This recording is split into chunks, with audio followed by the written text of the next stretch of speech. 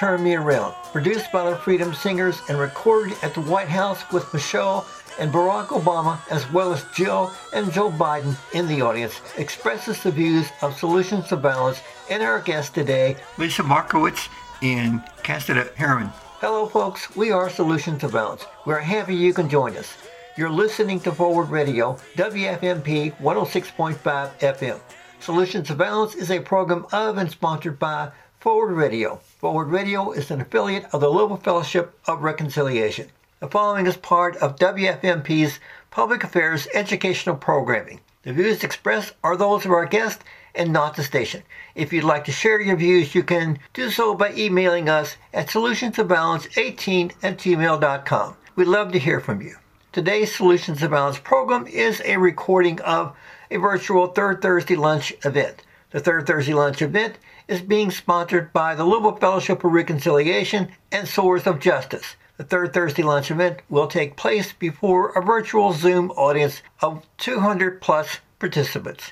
The keynote speaker for the 21st Third Thursday Lunch event is Dr. Lisa Markowitz and Cassida Heron. I'm Jim Johnson. The co-host for Solutions to Balance is Jamie McMillan, and our technical engineer is Carolyn Brooks Johnson. Also, the Fellowship of Reconciliation produces an online journal called Pursuit. If you're interested in submitting an article to Pursuit, Pursuit will publish that article. Send your article to Russ Greenleaf by emailing him at russgreenleaf@yahoo.com. Thanks for your consideration. Barbara Boyd from Swords of Justice will introduce our guest speakers. My name is Barbara Boyd, and I'm one of the co-chairs with the Swords of Justice. Welcome. I want to let you know a little bit about the Louisville chapter of Fellowship of Reconciliation and Swords of Justice, which are partnering in the Third Thursday Lunch. The Fellowship of Reconciliation works for peace and justice through education and nonviolent engagement with the social justice issues of our time. The Swords of Justice Network is a broad coalition of faith communities and individuals working for social justice. We like to look at it as tilling peace, sowing reconciliation, and harvesting justice. Carl Rattan and I are current co-chairs of SOARS. I want to share and welcome you to our Black History Month Third Thursday Lunch. I want to let you know a little bit about ASALH, which is the Association for the Study of African American Life and History. As you know, or you might not know, ASALH was founded 106 years ago by Dr. Carter G. Woodson, the father of Black History Month. The mission of ASALH is to promote, research, preserve, interpret, and disseminate information about Black life, history, and culture to the global community. The association is also a tax-exempt 501c3 organization. Each year, ASALH has a theme. Last year's theme was African American and the votes. The year before that was African Americans in the military. The 2021 theme is the Black family, representation, identity, and diversity. And I want to also let you know that ASALH's 106th annual meeting and conference will be in Jacksonville, Florida, September 22nd through the 26th. Another thing I wanted to let you know is that ASALH is embarking on a campaign to spread visibility, because a lot of people, as you know, do not know about Black history until usually they go on to colleges and universities. It's not actively taught in the elementary, middle, or high schools. Louisville has an ASALH branch. We were chartered in 2019, and it is the Dr. Carter G. Woodson branch, and it was officially chartered on October 3rd. We'd like to invite each and every one of you to Google ASALH, find our branch, and join it. if you so choose. Our campaign to bring about visibility is we have yard signs, and I don't know if you can see it. It is celebrating Black History Month. Dr. Carter G. Woodson, founder ASALA and Black History Month. And then we have in the green at the bottom, the Louisville ASALA branch, and the name for the acronym, Association for the Study of African American Life and History. The Facebook handle is Louisville Branch ASALA. And this is our logo. And we are doing pretty well. And I think once you get involved with the ASALA, you will really enjoy what it has to offer. And I think for now, that's about it. And I will turn it over to Doug Laurie, who will introduce our guest and tell you about our program today. Doug? Hi, I'm Doug Lowry. I'm one of the founding board members of Sowers of Justice Network, but I'm also on the board of Louisville Community Grocery. And why I'm excited about our topic today, we talk a lot about Black history. We talk about Black History Month. We talk about its importance. And I'm excited to introduce Dr. Lisa Markowitz and Casa Heron, because they not only know a lot about Black history and about the history of food and food justice, but they're actively working on bringing food justice to Louisville through LACE and through the Louisville Community Grocery. We're going to tell you a little bit more about that. Dr. Markowitz is a proud community grocery owner, and since 2017 has been a member of the U of L research team partnering with LACE. As a teacher, researcher, and activist, Lisa has been involved with matters of food and politics for close to 2 decades and sees all these endeavors as intertwined. Since the 1980s, Dr. Markowitz has worked in small communities in Andean South America. In particular, her interest in the rural side of global commodity flows drew her to high elevation alpaca raising regions of southern Peru. Upon coming to Kentucky in the mid-1990s and discovering that farmers were diversifying out of tobacco, she became interested in the various social movements aimed at reshaping agriculture in the U.S. Subsequently, as both an activist and a researcher, she's been involved with efforts to create a more equitable and sustainable food system here in Louisville. At the University of Louisville, where she teaches anthropology, she's developed 6 different food courses, including one called Food Justice, and takes great pleasure in engaging students with local food activism. Her own research has dealt with rural food security and sovereignty in South America and here in the United States. Over the years, Lisa has worked closely with the Community Farm Alliance, serving on the board and leading the research for the Louisville Community Food Assessment. She was also a member of the Louisville Food Security Working Group and the short-lived Louisville Food Policy Council.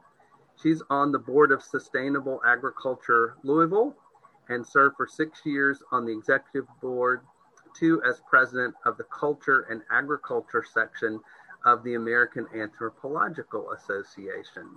So Lisa, we're ready to hear what you have to say about collective courage. Lisa, you're on mute. Okay, well, I'll start again. Thanks for the intro, Doug. Hi everyone. I am so pleased to be here with you today. I've for a long time been a fan of the Sowers of Justice and the FOR and have admired the ways you've been such forces for peace and justice. I'm especially happy to be here to speak about a remarkable and groundbreaking book, Jessica Gordon Nebhard's Collective Courage, A History of African American Cooperative Economic Thought and Practice. I want to start by mentioning that Professor Gordon Nibhart was here in Louisville about 3 years ago. She spoke at the University of Louisville at the law school and also at the Free Public Library. And I hope that some of you had an opportunity to hear her speak live. She's quite inspiring. And also, Doug has kindly put the video of her talk up on the Swords of Justice website, and it's also there on the Facebook event page. So go check it out if you haven't had a chance to hear her speak. Okay, I'm not going to talk very long, but there are two things that I would like to do. One is to give you some sense of what Gordon Nibhart does in her book, and the other, where I'm going to start, is to offer up some context for her achievement.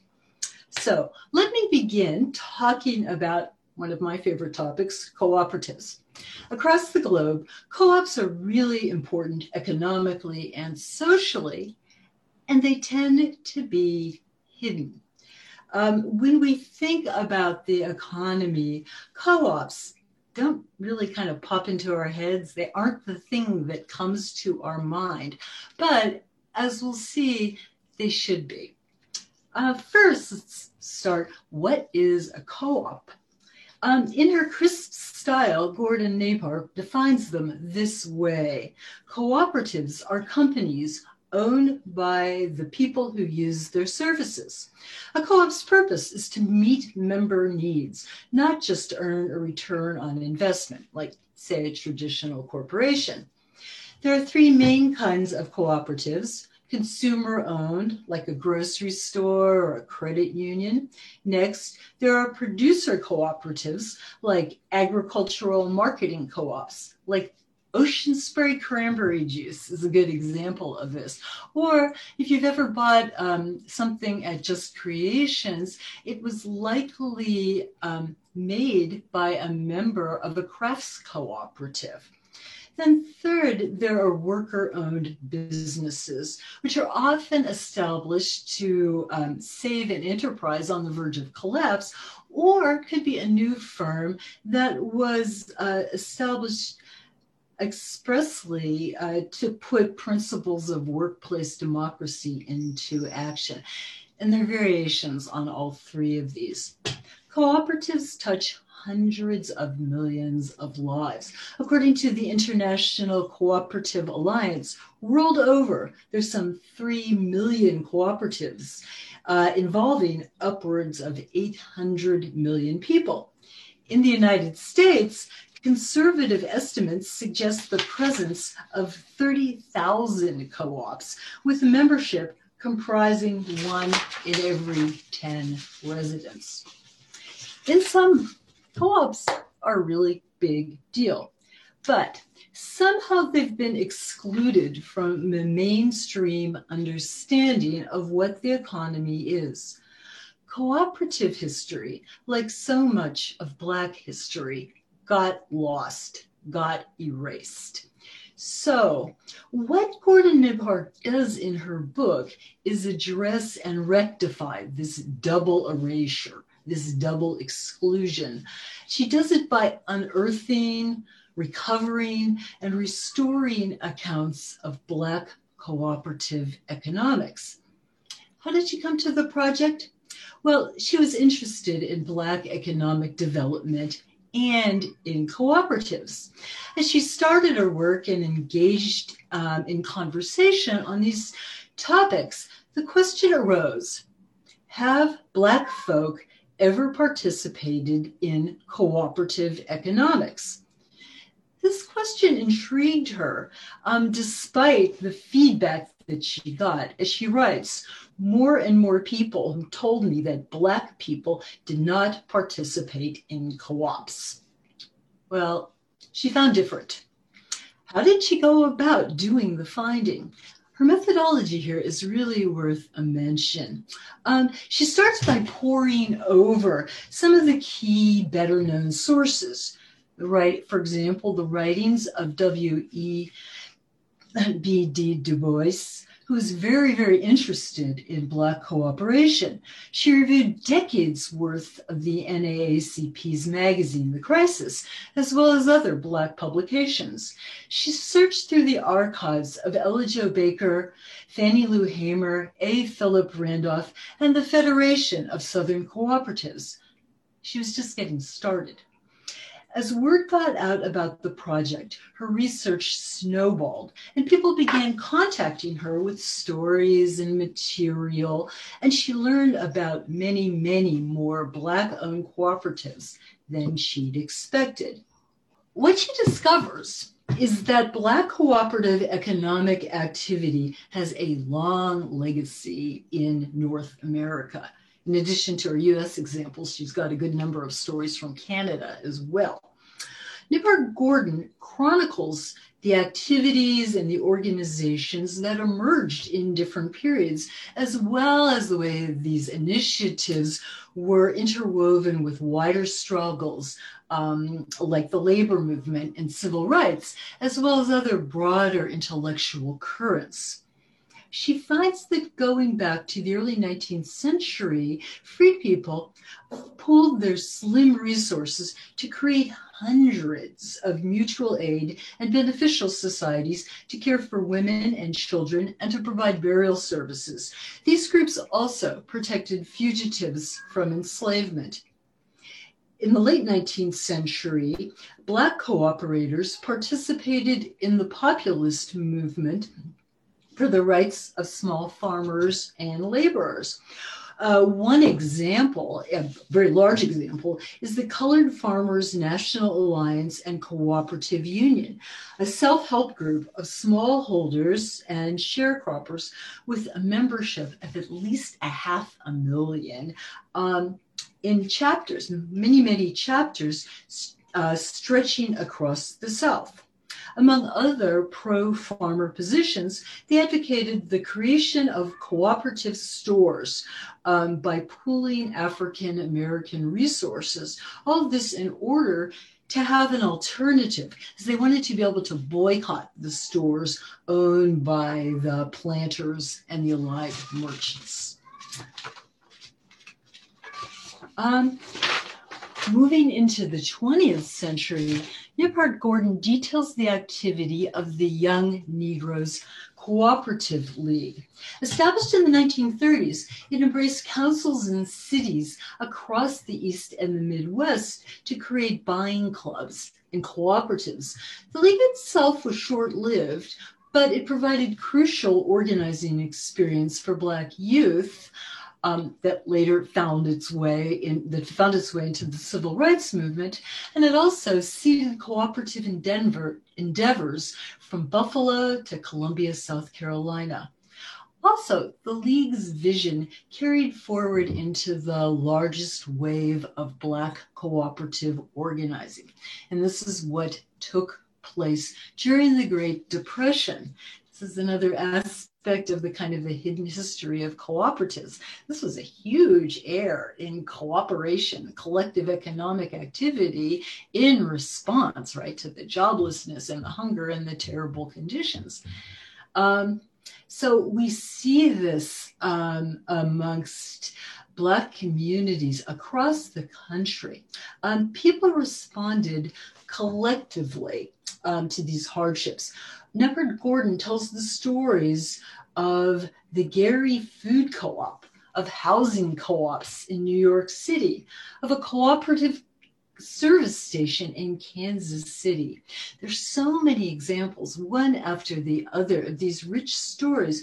And she makes the point that for a lot of these cooperators, the work, right, was about getting vital resources. It was a survival strategy, but also this kind of coming together creates a common ground for people, a meeting ground, and also helps create this community building, helps create a sense of optimism.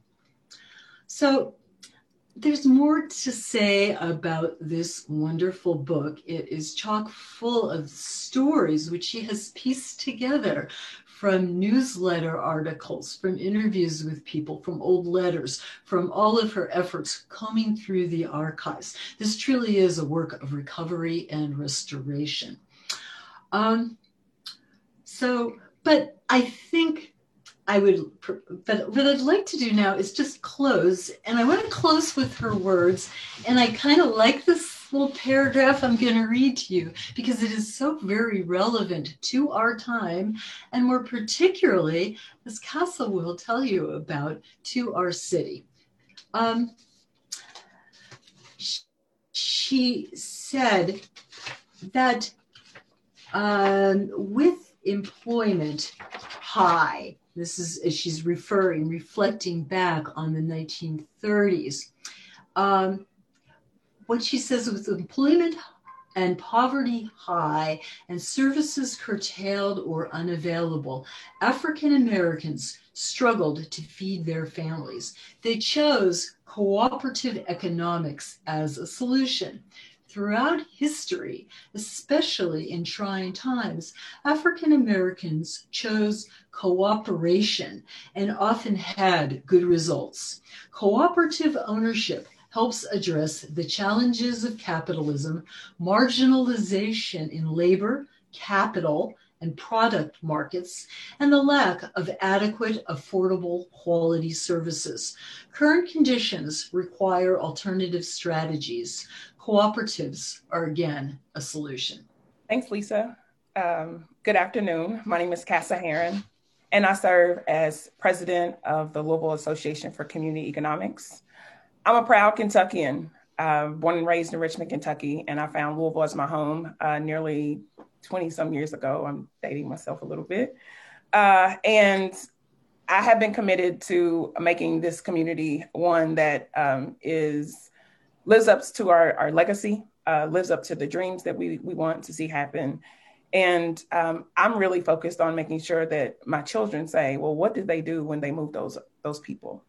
Because that's what I wonder about my parents' generation is, what did y'all do when they were putting highways through our communities and redlining our communities? What was the work?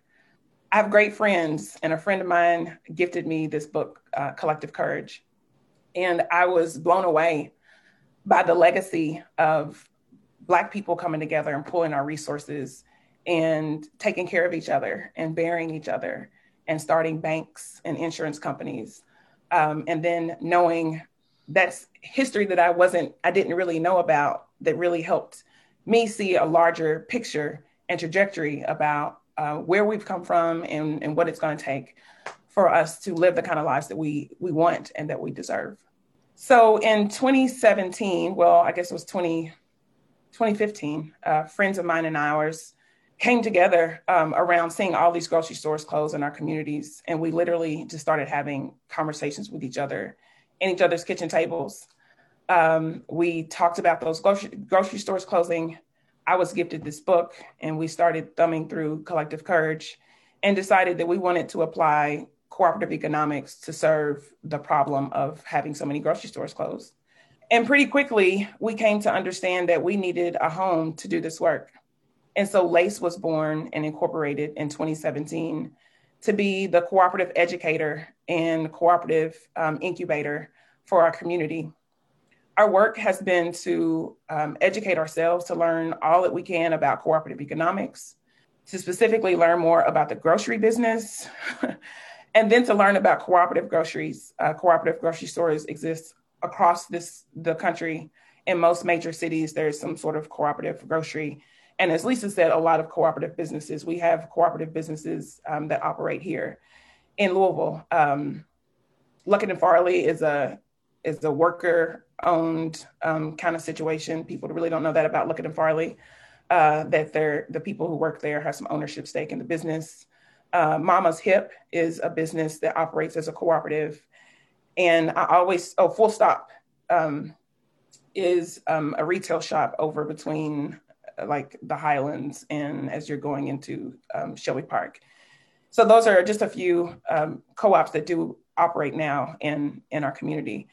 And there's folks who use cooperative economics as a value to do work. New Roots Fresh Stops is, we are growing our work off the work that Karen Moskowitz and hundreds and thousands of shareholders in New Roots have been doing. So we have been digging deep and learning the grocery store business. Some of us are business owners individually. Many of us have never owned and operated a business. Some of us have been in nonprofit management and have served on nonprofit boards. Some of us, it's our first time doing that. So we have started a nonprofit, LACE, the Louisville Association for Community Economics, and then incorporated the Louisville Community Grocery in 2019 as the first cooperative grocery or first cooperative business that LACE is supporting. We have been doing a lot of work. We've recruited a little bit of money and continue to get recruit a lot of money, a lot of other money. But it's interesting that the support that has come has been support that we've gotten on our terms, and that has really allowed us to grow into where we are now. So where are we in building the grocery store, and what is LACE's work moving forward? So the grocery store has, we opened the ability for people to invest in the grocery last year. We have up to 420 some owners. These are people who have either paid or committed to paying $150 to purchase a share into the business. We have opportunities for folks who have limited incomes to also invest. We want everybody to be owners in the business. We don't want money to be an obstacle at all for ownership. And so we have a couple other ways in which people can invest. So if you don't have $150 up front, you can put $30 down and pay as you go. And then we also have advantage shares. These are set aside for limited resource seniors and young people. I'm thinking, young people that are under the age of 25 who are on their own and have limited income. Those folks can invest in the grocery store at $25. And we're asking our community to support those with an extra $125 investment so that we can have whole shares. And I'm happy to report that Douglas Boulevard Church was the first investor in that. They invested some money so that we can get seniors to sign up.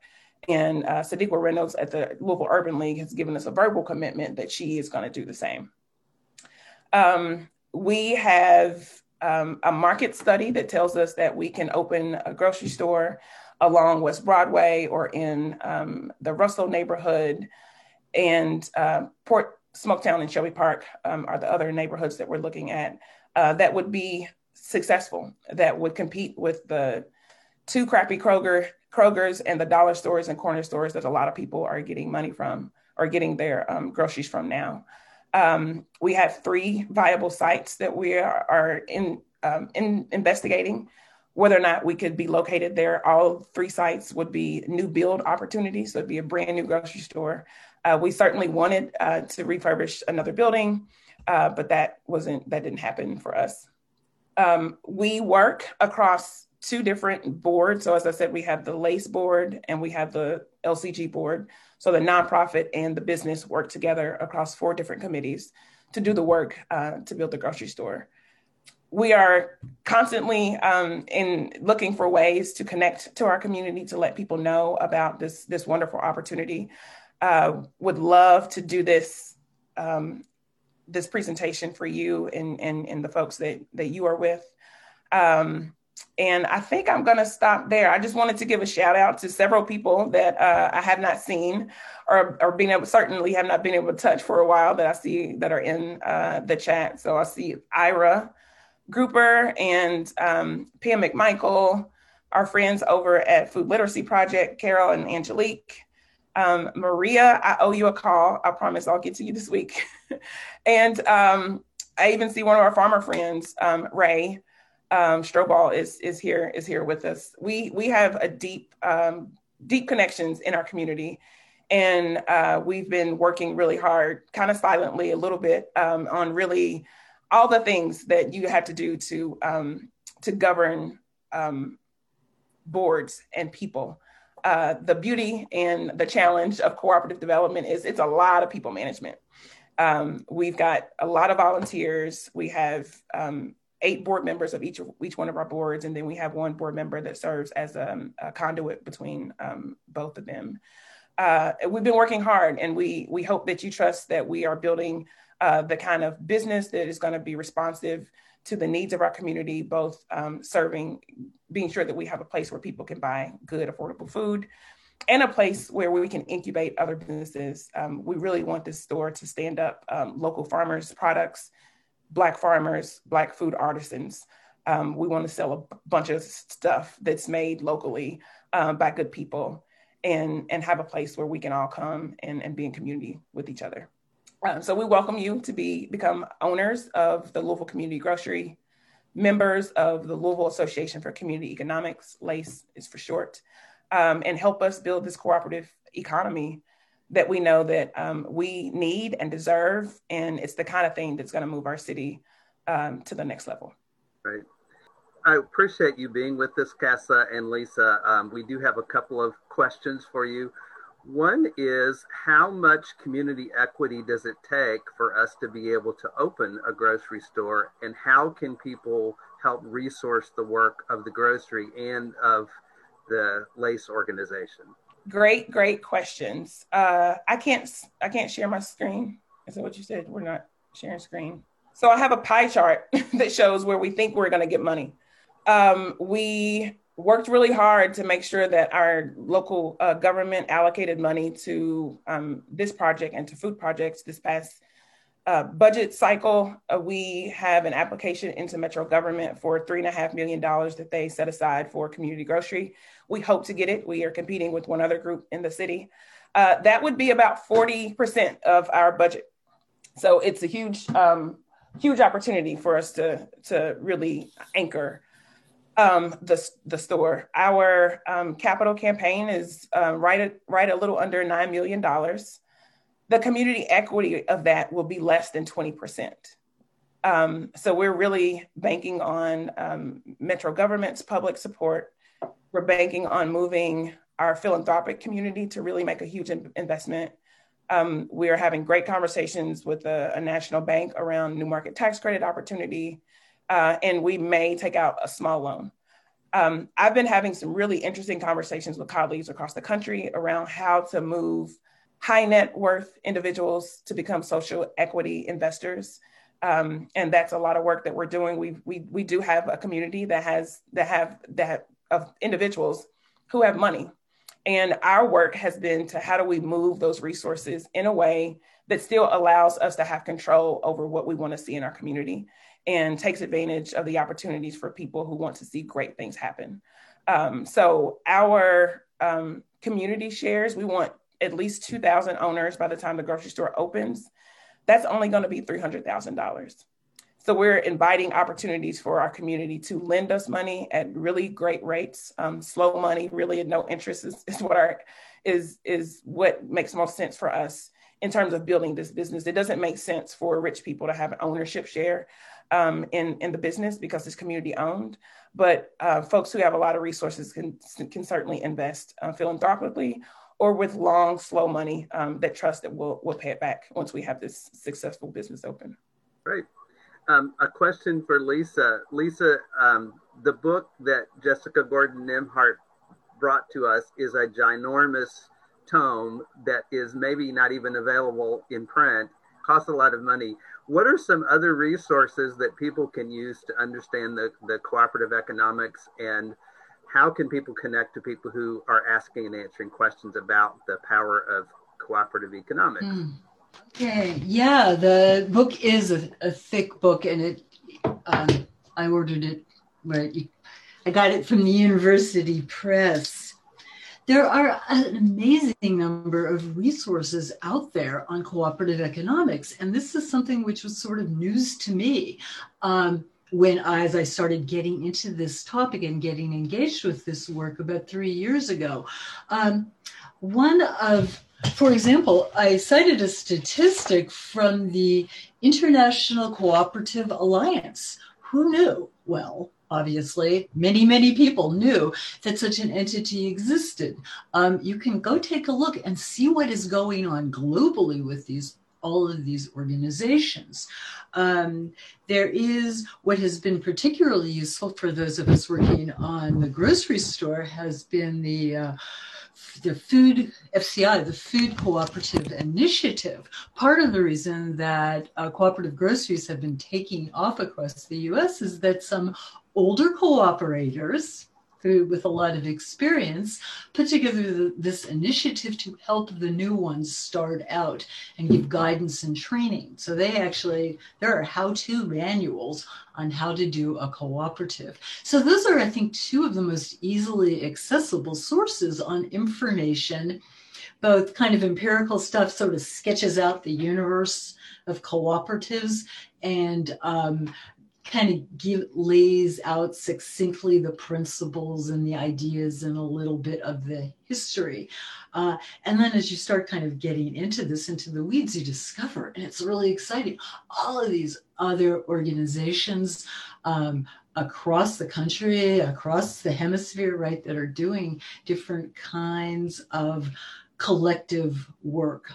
So it's, you put one foot in the rabbit hole and down you go real fast. It's a lot of fun. Thanks, Lisa. Cass, I wonder if you might just say a little bit, we are the home of Breonna Taylor. We have all of this energy for racial justice in our community. Can you talk a little bit more about how you see the cooperative work that we're doing being connected to racial justice, especially food justice in West Louisville, and then maybe some of the neighborhoods we are trying to engage people in? Great question, Doug. I'm an organizer, so I'm going to tell a story is what we do a lot, so bear with me. The morning, when Mr. McAtee was killed by the, not the state police, but my mind is blanking me. The Monday, this happened on a Sunday night, Monday morning, my sister and friends called and let me know that it happened and that we were needed. And so we drove down, we packed a gun and a bag of rocks. We didn't know what to expect. And we went down to be with our community, and folks were ravished. They were hurt. They were upset. There was no way. People were grieving in the streets while we were waiting for the authorities to remove Mr. McAtee's body. I was in pain that day. I don't know what was going on, but I had been having back problems for a couple of days. And there were all kinds of folks down there really holding the line. So on one side of the street, you had police with their guns and their sticks. And then on the other side of the street, on the south side of the street, this was across Broadway, at 26th and Broadway, you had community. And in the background, you had Kroger. And eventually, Mr. McAtee's body was moved from the site, and we began to pack our things and leave. And before we could leave, 2:00 in the afternoon on a Monday, Kroger was closing their store. There was no reason. They probably paid a couple of Black men. There were some older Black men with neon signs that the store is closing. In the middle of a pandemic, they had the ability to make that choice.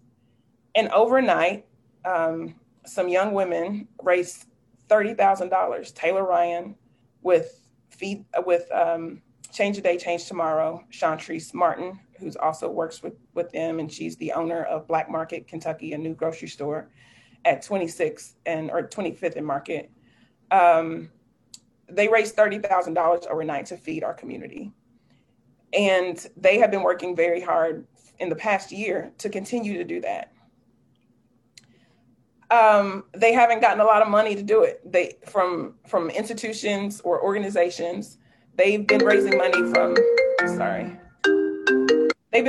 from individuals, and they've been feeding people every day, serving people. I just saw a tweet today where they are housing people over the weekend and looking for volunteers. This is the power of people. This is cooperative economics. And it's been beautiful to see young people step into leadership roles when our other institutions have failed us. And we're rewriting rules. we are demanding things from Kroger when our other partners in the community will easily take $20,000 and allow Kroger to continue to disrespect our community and offer poor products. We're holding folks accountable in the ways in which makes sense to us and builds power. And that's the beauty of our work. We know that beyond having a grocery store, that we're going to have 2,000 people, maybe 10,000 people, that will be a block. We can move those people to do some other things. And hopefully all those 2,000 or 10,000 share owners vote. And we're able to really build power through our ability to organize our resources, organize our talents, and work together to create the kind of things that we want to see in our communities. Nice. What kind of skills do you think are most needed from the community? People can give money, they can become an owner. What are some of the skills out in the community that you think are most needed by either Lace or by the grocery, and how can we support you in your work? We need people who love the city. We need people who have the ability to dream and imagine something else. We need people who talk to their neighbors and talk to their friends. We need people to share about this wonderful opportunity to invest in a business. I don't even own a car, but I'm an owner of a business. I'm an owner of two businesses, actually. And oftentimes we don't get the ability to do that. So we need people who believe in other people, who believe in the power of organizing, who want to see something different in our community, because we know that the work that Lace is doing is beyond just the grocery store, that we are really building an economy of inclusion and really democratizing the ability for us to create the kind of communities that we want. Thank you. So everybody's welcome, Doug. Thank you. Well, sometimes people don't show up because they don't know they're invited and they're not asked. And one of the things I love about CASA and about our group is that it's stone soup. Lots of people show up with some skills and they go, I don't know if y'all can use this. And it feels like CASA is always like, we can definitely use that skill. So having people show up with financial resources is important, but we have a lot of skills that are required to open the grocery. Lisa, I'm going to ask you if you can answer this. What's the relationship of cooperative businesses to other types of retail businesses? Is it a challenge for a cooperative to compete against other businesses, in your opinion? And you're still muted, just in case you don't know. Yeah, it certainly can be. I mean, there's in food cooperatives, particularly the sort of the mainstreaming of natural foods back in the day. Well, okay, in the late 60s and 70s, with kind of the rise of countercultural stuff and the awareness of the dangers of industrially produced food and industrial farming, folks were, looking for alternatives and coming together and establishing cooperative grocery stores, actually often starting off as kind of food buying clubs, where people could get some of the whole grains and the organic produce and the things that they were interested in, but weren't really widely available in stores. So what happened as this market sector increased in size, the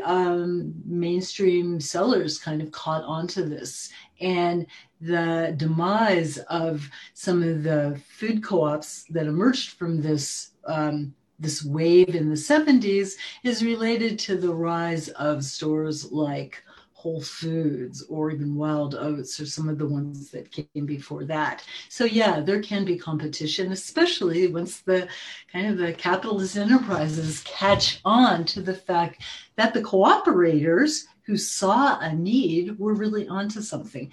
So yeah, there can be definitely a competitive relationship. On the other hand, there are merchants, sort of mainstream businesses, who are really supportive to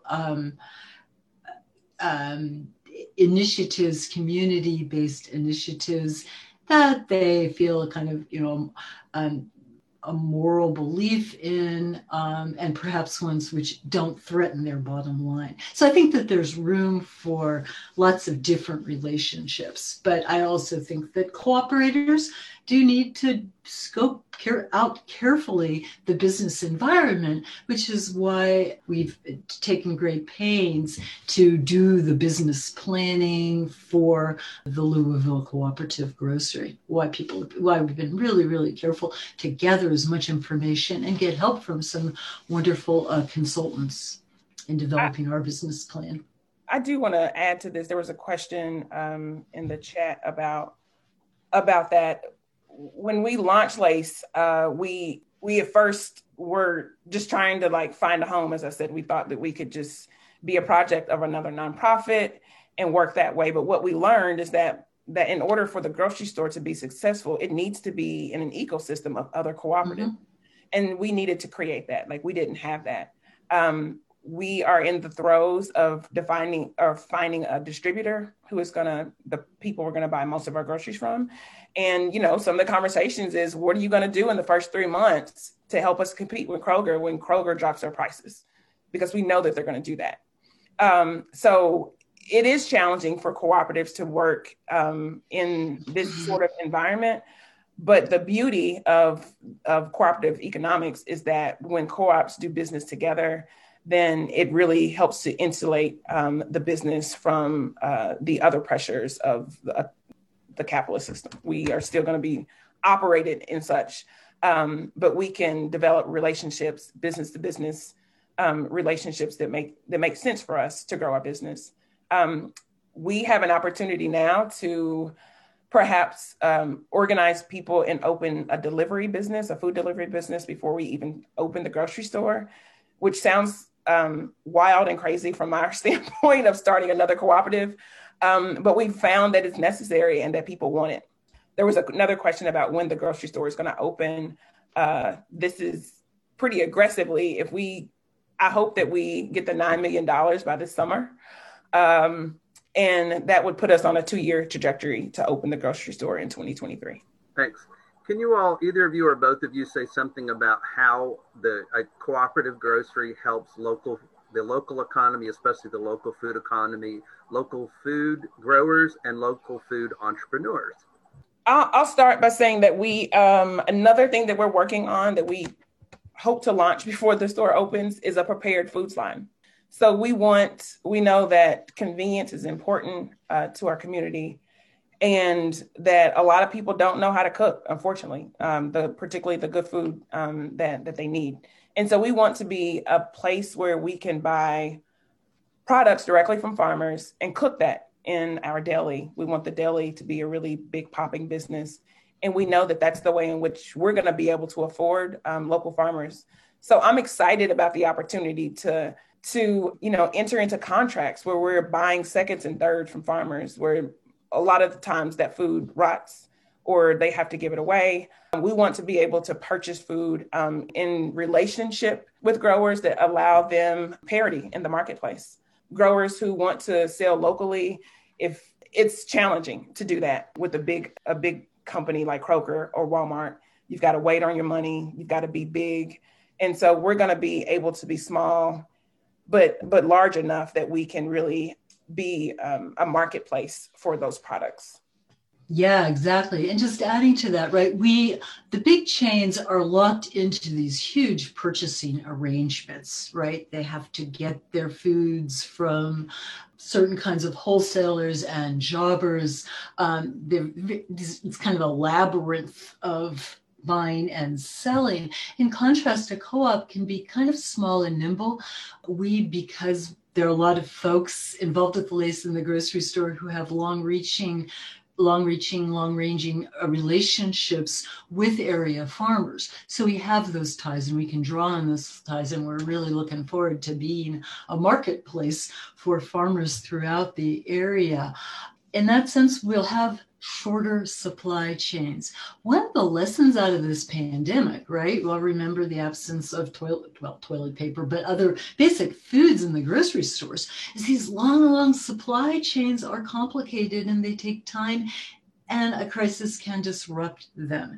And so something that's coming out, this is kind of the emergent research, is that smaller stores and co-ops are likely to do a lot better, are likely to be a lot more resilient in these times of crisis because we have these short and nimble supply chains. Could you, Casa, maybe say just a little bit about what are the opportunities for an owner and also what are the responsibilities? If someone becomes an owner, what do they get out of that? And what are some responsibilities? How does a co-op work? And why would that help West Louisville, where we're targeting to serve people?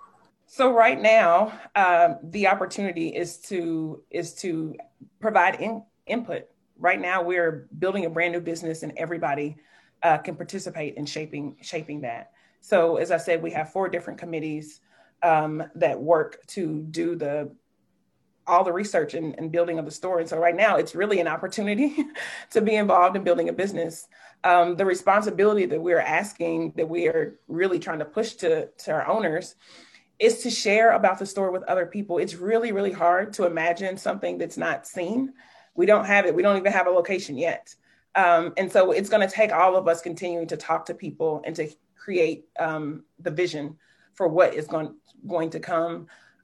There aren't, as I said, there just aren't really a lot of opportunities for people to say, I'm going to put my money here and expect that my neighbors and my friends are going to do right by that money and see happen. And that's what right now we're asking. And it's a risk. It's a little bit of a risk that we're asking our community to trust each other, to trust us, to lead in a way in which the marketplace has not done.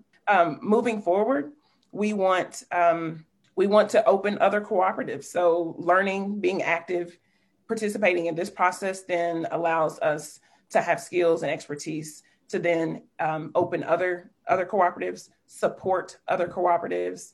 The grocery store itself, there's a question that Barbara has about the opportunity for schools to get involved. Yes, there will be tons of ways in which this can support programmatic aims from other groups. We've been in touch with a couple of NCOs, the healthcare providers who in other markets have literally purchased food shares for people. So if you go to the doctor and the doctor says you've got to have this sort of kind of diet, how could we work with the NCOs to offer vouchers or something to folks so that they can then come into the grocery store, and we've got, the 6 different options of meals that you are supposed to have based on your diet. All of those things are possible in this store because we're going to own it and we get to control it. And we are the leaders in our community, so we're connected to a lot of people. I'm saying we collectively, all of you guys on the call. We have connections. We know what needs to happen in our community. And so this is a vehicle by which we can do a lot of different things. So just as an aside here, I would like everyone to put in the chat if you're already an owner or a LACE member, because there are a lot of us that already are. And while y'all are doing that, just put, I'm an owner, I own a grocery store, or I support LACE. If you'll just type that in the chat, because there's a lot of us I know that are. And you can also make a pledge. I'm going to become an owner.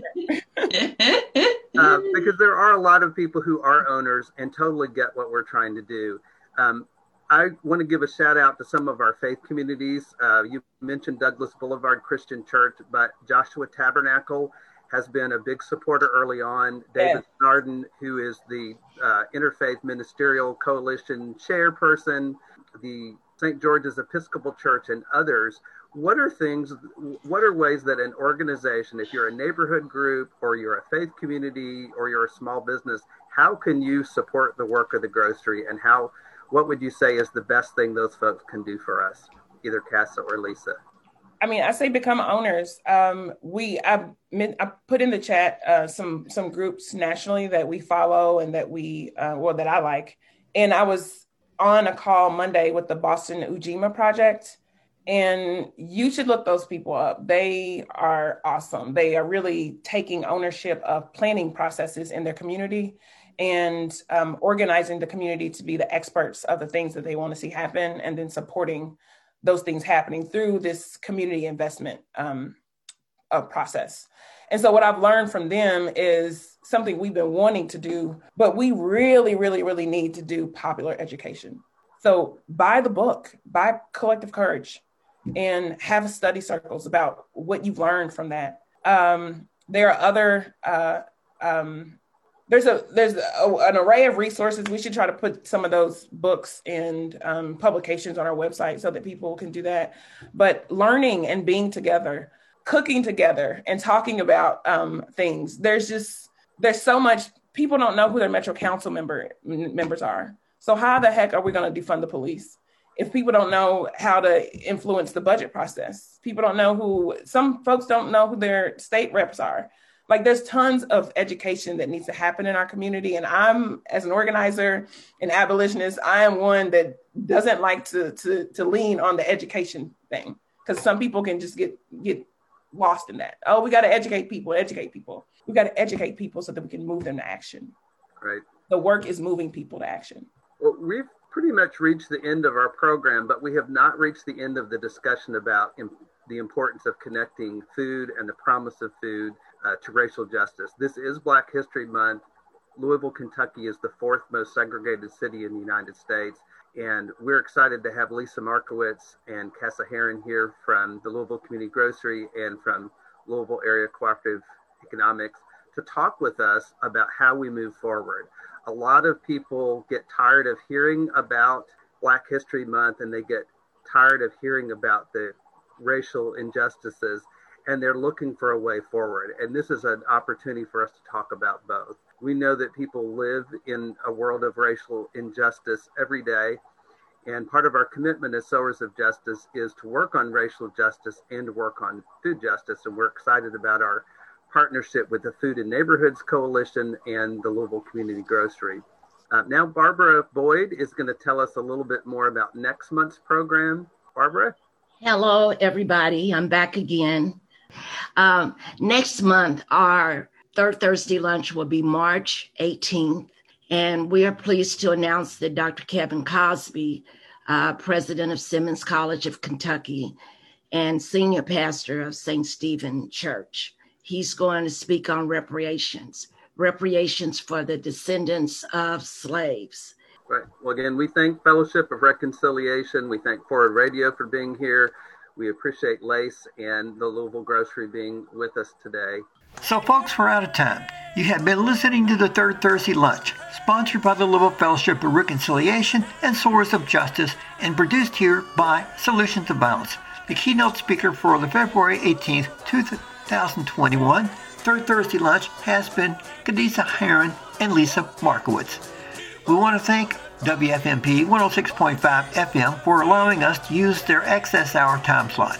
You can catch the program again featuring Khadijah Heron and Lisa Markowitz February 25th at 11 a.m. and February 26th at 2 p.m. For Solutions to Violence, I'm Jim Johnson.